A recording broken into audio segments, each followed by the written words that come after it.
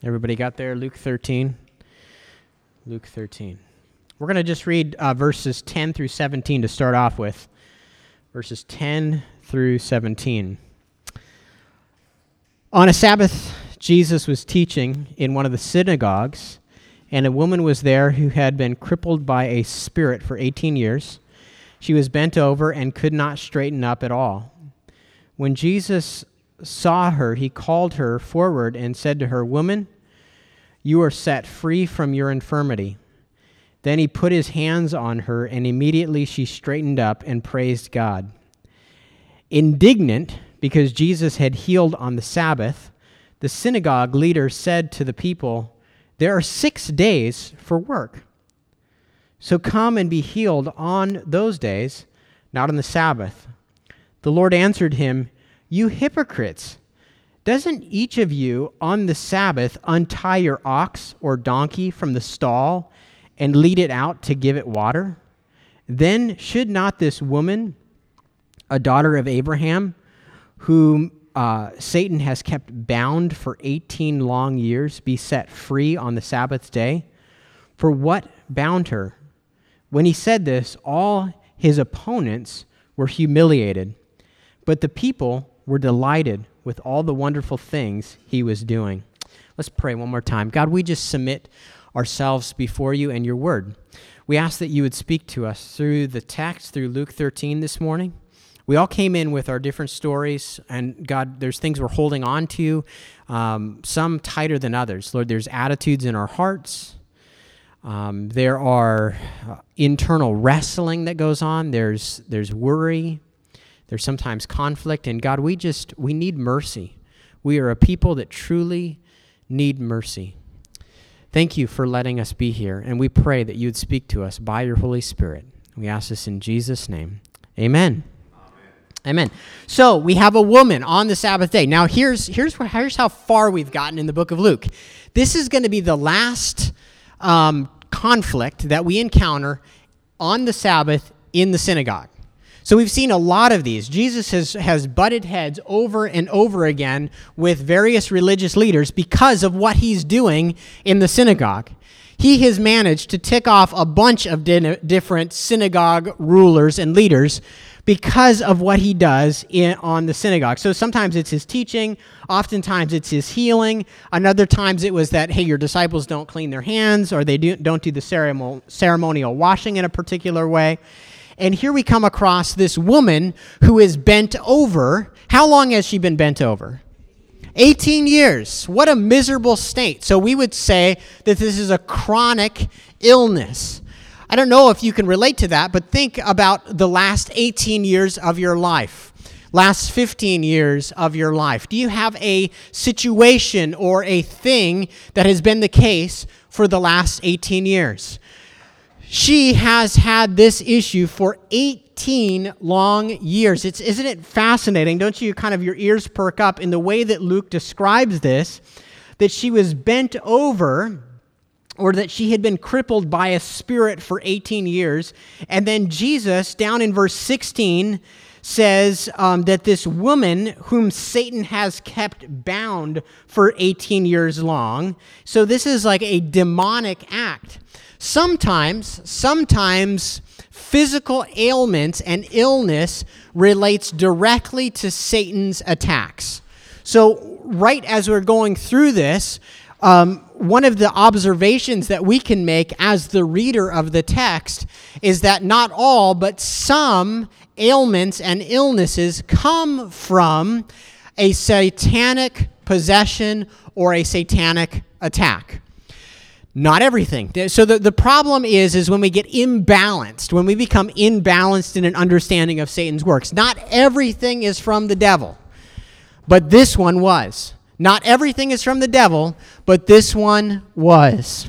So here's what this means for you. If you are suffering in your life, if you're going through something, you need to be open to the fact that the suffering in your life is an ongoing satanic attack. Okay? You need to be open to the fact that what's going on in your life may be an ongoing satanic attack. What does that mean? That means that you can address it medically. You can address it in a holistic way, but you ought to also address it spiritually, right? You ought to be bringing that issue, whatever it is, you ought to be bringing it before the Lord. Now, this was the case with Paul. Paul, who did ministry all over southern Europe, he was the great missionary to the Gentiles. He traveled through what we now know as southern Turkey, a mountainous region, and it's estimated or it's guessed that Paul contracted a malaria that infects the eyes, and that from his first missionary journey on, he had issues with his eyesight, maybe a continual runniness and a puffiness from this malaria that he contracted. That's hypothetical, but it's thought to be the case, especially when you read through the end of Galatians. You see that he talks about how he's struggling with his eyesight. He signs the letter, he says, with big letters. He has to write with a very big font because his eyesight is affected. And he tells the church in Corinth that he prayed for God to take away this, what he calls a thorn in the flesh. He also calls it a messenger of Satan sent to buffet him.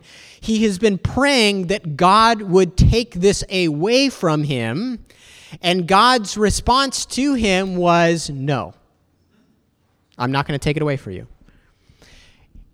God was allowing that issue to highlight his physical weakness. God said, my strength is going to be made perfect in your weakness.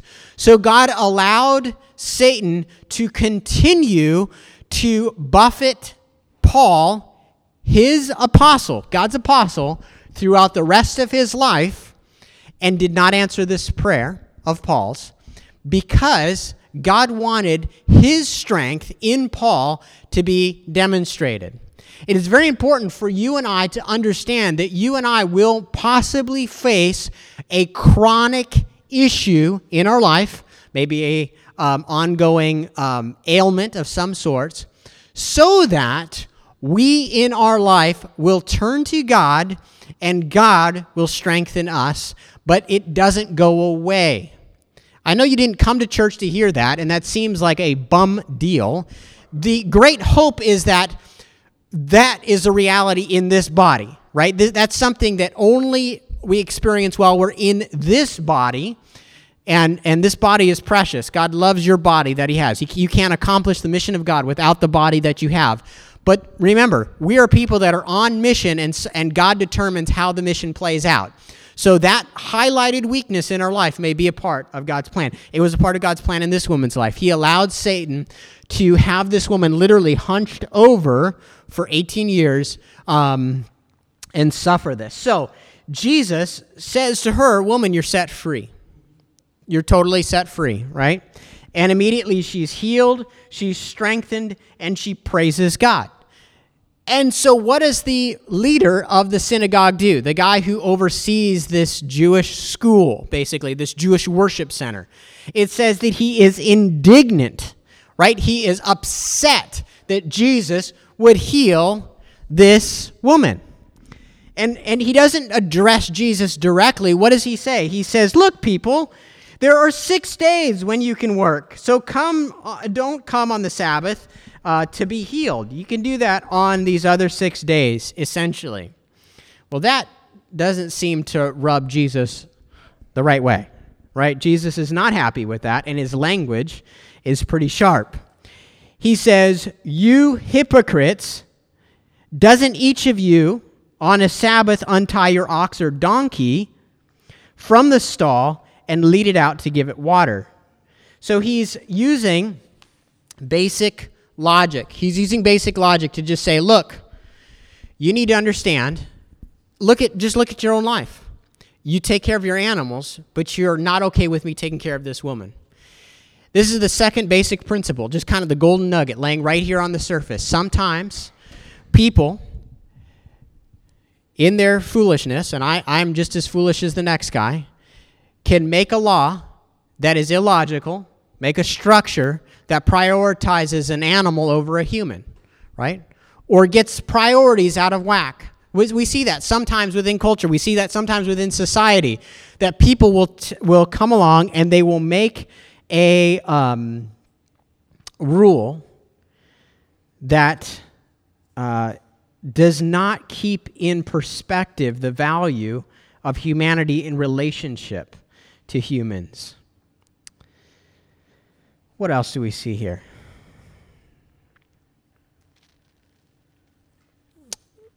We see the power of Jesus to heal. Jesus is able to heal you. And maybe you came this morning with an ailment.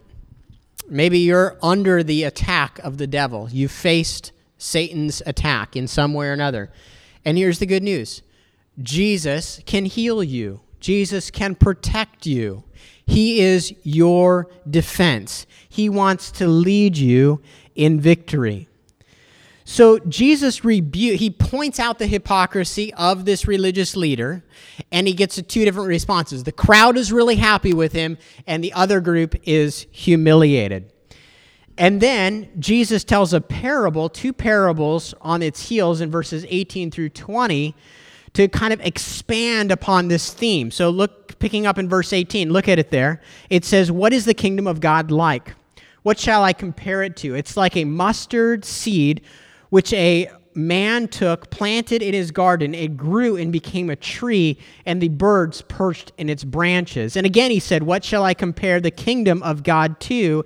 It is like yeast that a woman took, mixed into about 60 pounds of flour until it worked all through the dough." So Jesus is now moving from the healing to the correcting of this hypocrisy into a further teaching on the reign of God. You guys who've been with us, you know one of the reoccurring themes for Luke is that Jesus is bringing the kingdom of God into the world. When we see a volcano erupt, what that is that's a underground movement that comes to the surface and erupts. Some people have skin diseases that on particular occasions, what's that skin disease that happens after you have chickenpox? Shingles, right? Don't you have shingles when you get chickenpox, but then at a certain time it erupts, right? Later on in life. Gross analogy, right? But here's the thing. The kingdom of God is like that, right? It's coming on the scene, and it has been anticipated for years, and it's now erupting with the life of Jesus. And it's breaking through without regard for religious institutions, without regard for culture or society. Jesus is coming in and saying, "I'm bringing in a new kingdom. I'm heralding a new kingdom." And here's what it's like. He says it's like a tree that is planted, or a seed, a mustard seed that is planted that grows up and becomes a tree, which is not that is not a normal growth for a mustard seed. A mustard bush really kind of grows up, but doesn't typically have birds nesting in it. So Jesus is taking a common phenomenon and then talking about unusual growth. And then he talks about this massive batch of dough that you're taking and you're putting basically soured dough or the yeast or the leaven into the batch, about 60 pounds of dough, and it becomes all completely permeated with the yeast. Here's the idea, is that the kingdom of God is on the move. It is organic and alive. The kingdom of God is on the move. So you don't have to be the one pushing God's kingdom forward. On the back of your bulletin, we have the 5x5, right? That's our ongoing desire to live as missionaries in our everyday lives, right? We do 5 things in those people's lives. But the underlying principle of the 5x5 is that God is always on the move around us. He's at work in people's lives, right? Just like dough is permeated with the yeast over time, the kingdom of God is permeating people's lives. We just participate in it. Right? You don't wear the burden. I don't wear the burden. I don't wear the burden. I'm the church planter, right? That's the name they give me. It's starting a new church here. But the burden doesn't rest on my shoulders. The kingdom of God is moving forward in Fells Point, Upper Fells Point, in Perkins Homes. God is at work, right? He is advancing. And we participate with God in that work as we pray, as we share the gospel, But we're just joining a stream that is already running. So you got to appreciate these pictures that Jesus is bringing out here. He says the kingdom of God is like organic growth. It's as if it were literally alive. What is yeast, right? It's little bacteria that's eating and burping, eating and burping, right? That's what those little air pockets are there. I know you're never going to want to eat again, right? We've talked about skin diseases and yeast. This is a terrible sermon. I don't know. It's what just kind of comes through my head. Yeah, good. We're moving from small to immense in these parables, right? Very small. And our effort, look at us here. Look at this small group that's gathered here in Fells Point. We are small, right? We're a small church. The message of the gospel is simple, right? It's simple that you believe in Jesus and he rescues you. It's a simple message. And yet it starts small, but yet it can take over the world, right? It can permeate the world. It can radically change people's lives. It can take people from addiction, from sin, from ruin, and it can completely transform a person's life. I spent a little bit of time with Teen Challenge, which is over in Highlandtown, and talking with the guy who runs Teen Challenge this week, and just look at it's a 1-year program, guys who are addicted, they go in, and just looking at these guys, they're simple, but when I walked in, they happened to be doing their Bible study time. And as I was talking to the new manager over there, Alex, he's telling me about just the success rate of Teen Challenge with these guys that are just struggling with addiction. And how just the simple emphasis upon work and scripture, how this group, this Teen Challenge, not just the one in Baltimore, but 1,400 Teen Challenges around the country, how they've had incredible success rate in people's lives, that men and women have been set free from addiction because God is at work in their lives.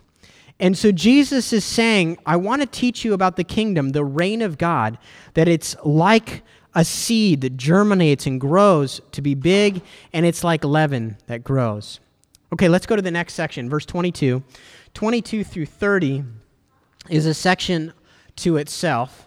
22 through 30 says this, Then Jesus went through the towns and villages, teaching as he made his way to Jerusalem. Someone asked him, Lord, are only a few people going to be saved? And he said to them, Make every effort to enter through the narrow door, because many, I tell you, will try to enter and will not be able to. Once the owner of the house gets up and closes the door, you will stand outside knocking and pleading, Sir, open the door for us. But he will answer, I do not know you or where you came from. Then you will say, We ate and we drank with you, and you taught in our streets. But he will reply, I do not know you or where you came from. Away from me, all you evildoers. There will be weeping there, and there will be gnashing of teeth when you see Abraham and Isaac and Jacob and all the prophets in the kingdom of God, but you yourselves are thrown out. People will come from east and west and north and south and will take their places at the feast in the kingdom of God. Indeed, there are those who are last who will be first, and first who will be last. Here's the good news, saints. God has a party. God has a party, a huge banquet feast that he's inviting you and I to. And Jesus talks about this feast because some people come to him and they say, Lord, are only a few people going to be saved?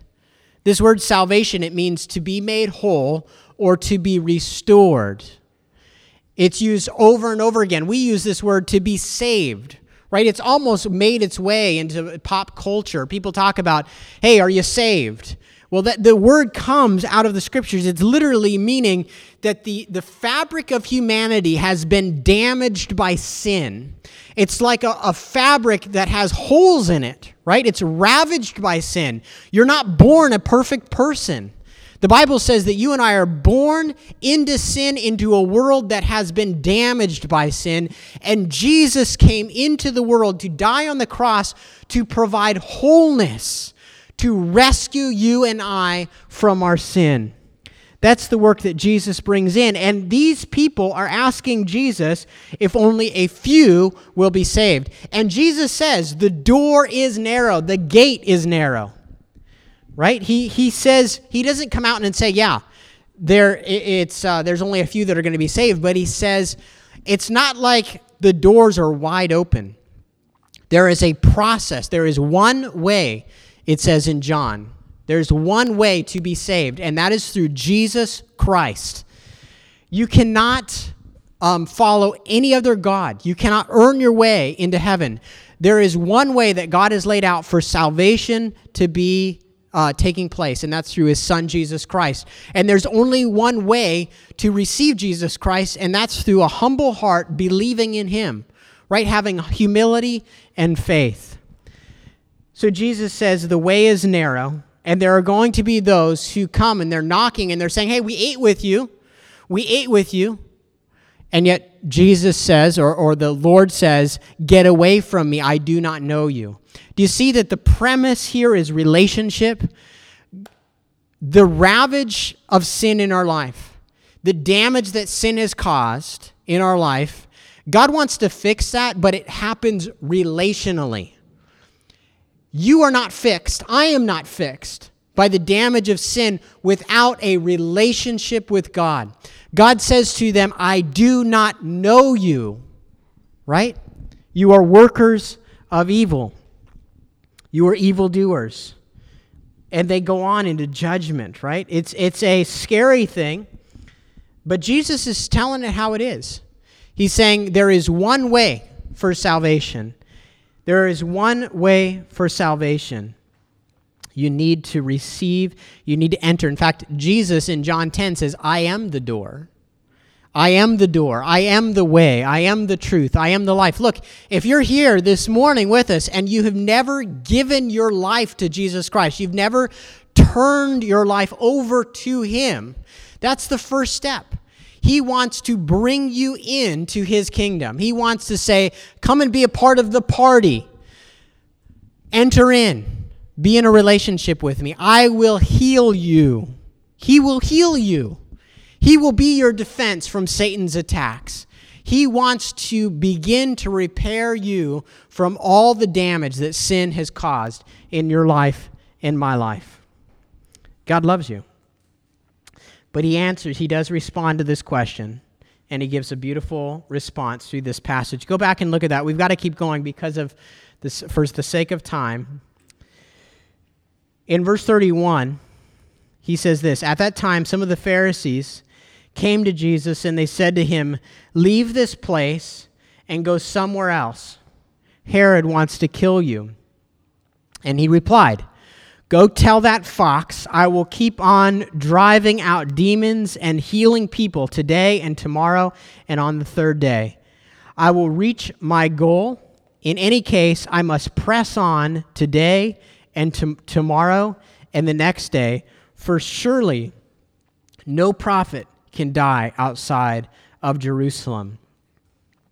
We're going to go to verse 34 in just a second, but here's the thing, and here's the important thing as Bible students for us to understand, is that the messianic aspect of who Jesus is, that Jesus is the Messiah, is coming through in the text here. Messiah is kind of the fulfillment of Judaism, and the prophet's message is all anticipating the Messiah, right? So when we say the Christ or the Messiah, this is what Israel is anticipating. This is what they're waiting for. And Jesus is coming along, and he is stating here that he's got to keep going, and that he's a prophet who's going to ultimately die in Jerusalem.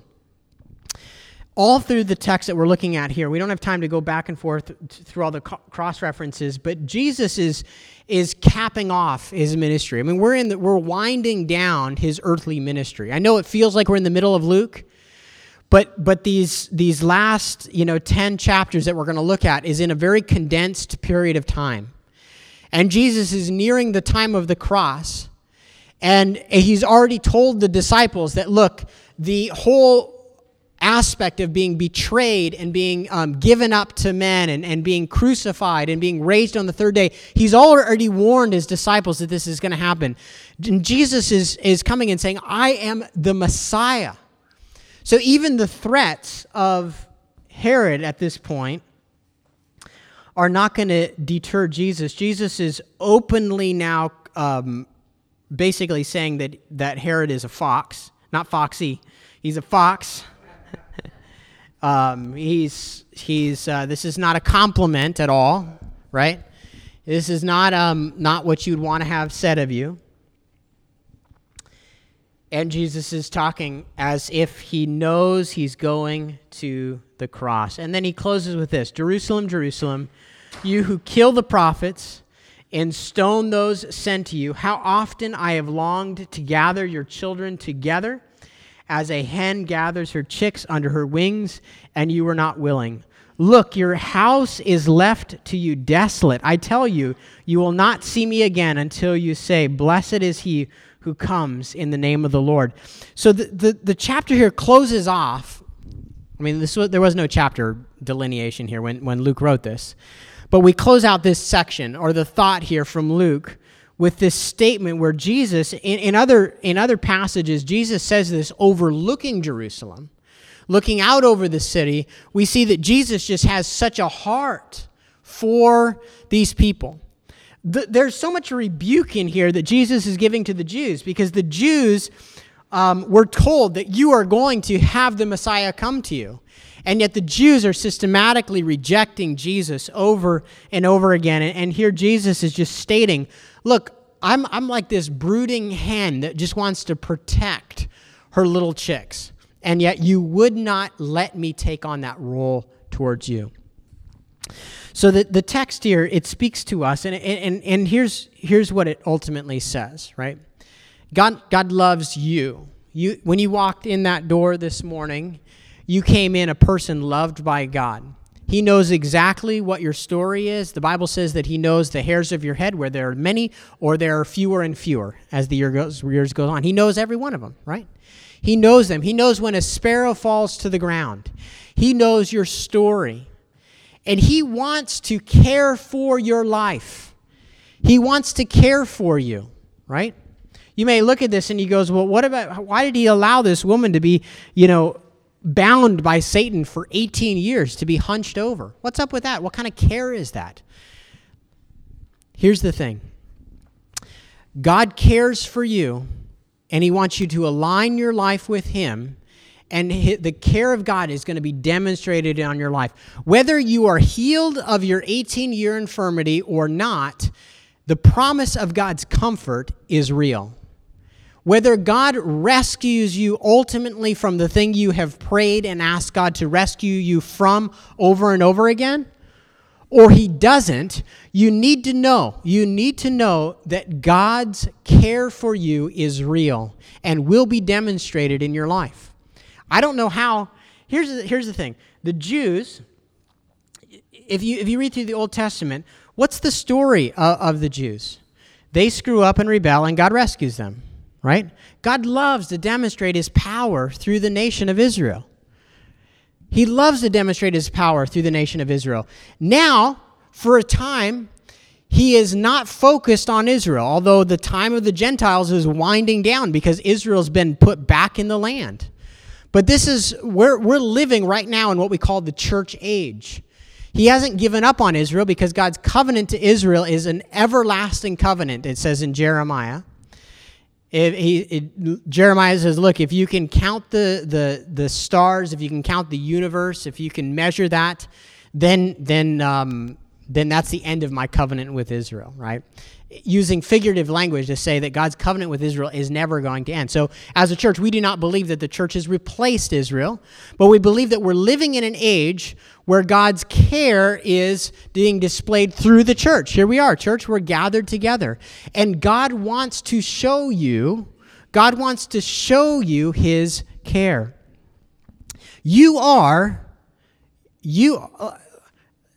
Think about this for just a second. How this week is God going to demonstrate his power to the people around you that don't know him yet? One of the ways that he does that is by rescuing you. He lets you go through stuff that's hard so that he can rescue you, so that the people around you that need to know Jesus get to see you get rescued. You are a living, when he talks about you're a light or you're salt, what that means is that God wants to demonstrate his power through your life so that his mission is accomplished through you. So don't whine. Don't complain about what's going on. Recognize you're a missionary. The mission of God is being accomplished through your life. It's a setup, right? That's what they say, like in a thriller. It's a setup. It's a trap, right? No, it's not a trap. It's a plot line. It's a plot line. Do you remember back when you were in high school and you had to write a story and they talked about what a good plot line is?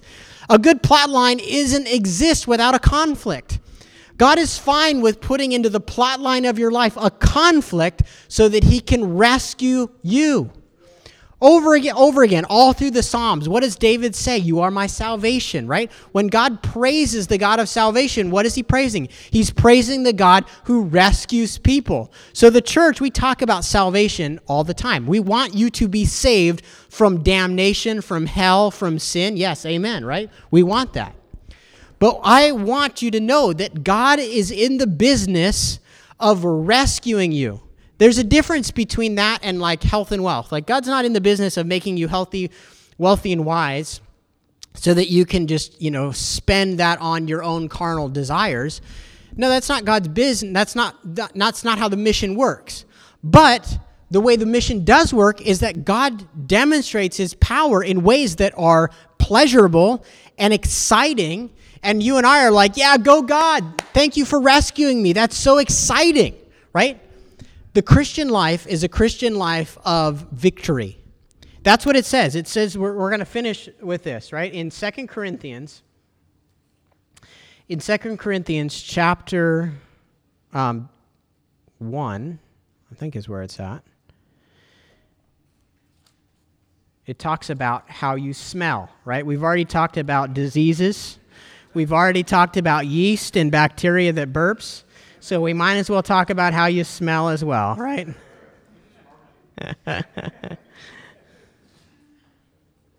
So, the end of chapter 2, 2 Corinthians chapter 2. You always wanted to know, how does God say that you smell?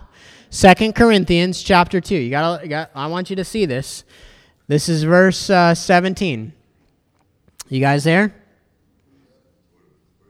2 Corinthians verse 16. We'll start with verse 16.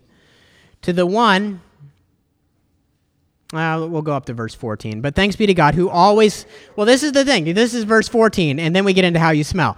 But thanks be to God who always leads us as captives in Christ's triumphal procession and uses us to spread the aroma, the smell of the knowledge of him everywhere. For we are to God the pleasing aroma of Christ among those who are being saved and those who are perishing. To the one we're the aroma that brings death, and to the other we're the aroma that brings life. And to those who is equal to this task, or who is sufficient for these things. There's a lot right there, but these are the two things I want you to see. First of all, Jesus leads us in his triumphal procession, right? Jesus is the victor, and the life that we live is a life of victory. God wants to put on display his victory through your life. And then he jumps metaphors, right? He's mixing his metaphors here, we would say. And he says that you are, in that victorious life, you are the aroma of life to those that are being saved. You smell alive to the people that are being saved, who are experiencing God's salvation, wherever they're at in that spectrum. And to the rebels, to the people that are rejecting and in rebellion to God, you smell like death. You smell like a putrefying piece of something. I work in the compassion center. It's wearing off on me. As Don likes to so wonderfully say, it's Broadway. Broadway brings in an interesting crowd. Look, your life, as God works in your life, it develops this fragrance, a fragrance of either life or death. That's important. That's really important. I know life can be discouraged. You may have come in, you may have felt discouraged. There may be different things that you just feel like it doesn't have a place. I don't understand it. I don't know how this fits into the mission of God. As I do my mission, or what is this? Why am I being held back in this way? Listen. Understand that you are the vessel that God wants to demonstrate his victory through. He lets you be weak. In fact, if you go through 2 Corinthians, he lets you be a clay pot that can get knocked over. I mean, the clay pots in my backyard, one's got cracks in it. We use them as like a doorstop when they don't got plants in it. They get knocked over. And what Paul says is you're the clay pot, and that's who you are. You're just the clay pot. What is amazing and what's special is the excellency of power that's in the clay pot, right? God lets you, he on purpose makes you an earthen vessel. He on purpose lets you be a clay pot so that his excellent power can shine out of you and out of me. I don't know, this week I felt my earthenness. Did you feel like a clay pot at some points this week? I know I did. Either in relationships or with my health or in different settings, I definitely felt the earthen vesselness. And yet God wants to take that. That's the context for his story. All right, we beat the dead horse here enough. You get the message. You get the point. All right. Let's stand. Let's stand. We'll pray. Let's recommit ourselves to the Lord. Let's just say, God, we want to give ourselves to you today. We want to offer ourselves to you, God. We want to let you in our workplace, in our relationships with the people around us. We want to just let you do your work in us. Amen. God, we submit ourselves to you. We want to say that Jesus, we want you to be the king. I know that in our hearts we oftentimes want your kingdom. We want justice. We want provision. We want health. We want wholeness. We want your rescue. But we need to want you as the king first. So we surrender to you. Lord, we throw up our white flag. And we say, you win. We want your winning to overflow in our life. We want you to be the victor. We want you to lead us as your captives in your triumphant procession. Thank you, God. Thank you that we are a people that in the midst of difficulty, in the midst of satanic attack, we're a people with hope. We're a people with hope. Thank you, God. Would you this week, Lord, would you demonstrate your power and your victory in our life? Lord, if there are those that have prayed for 18 years regarding something, Lord, I pray that whatever your victory looks like in that setting, that you would do it, Lord. Flow through us with the excellency of power. Put on display your glory through our lives and draw people to yourself, we pray in Jesus' name. Amen.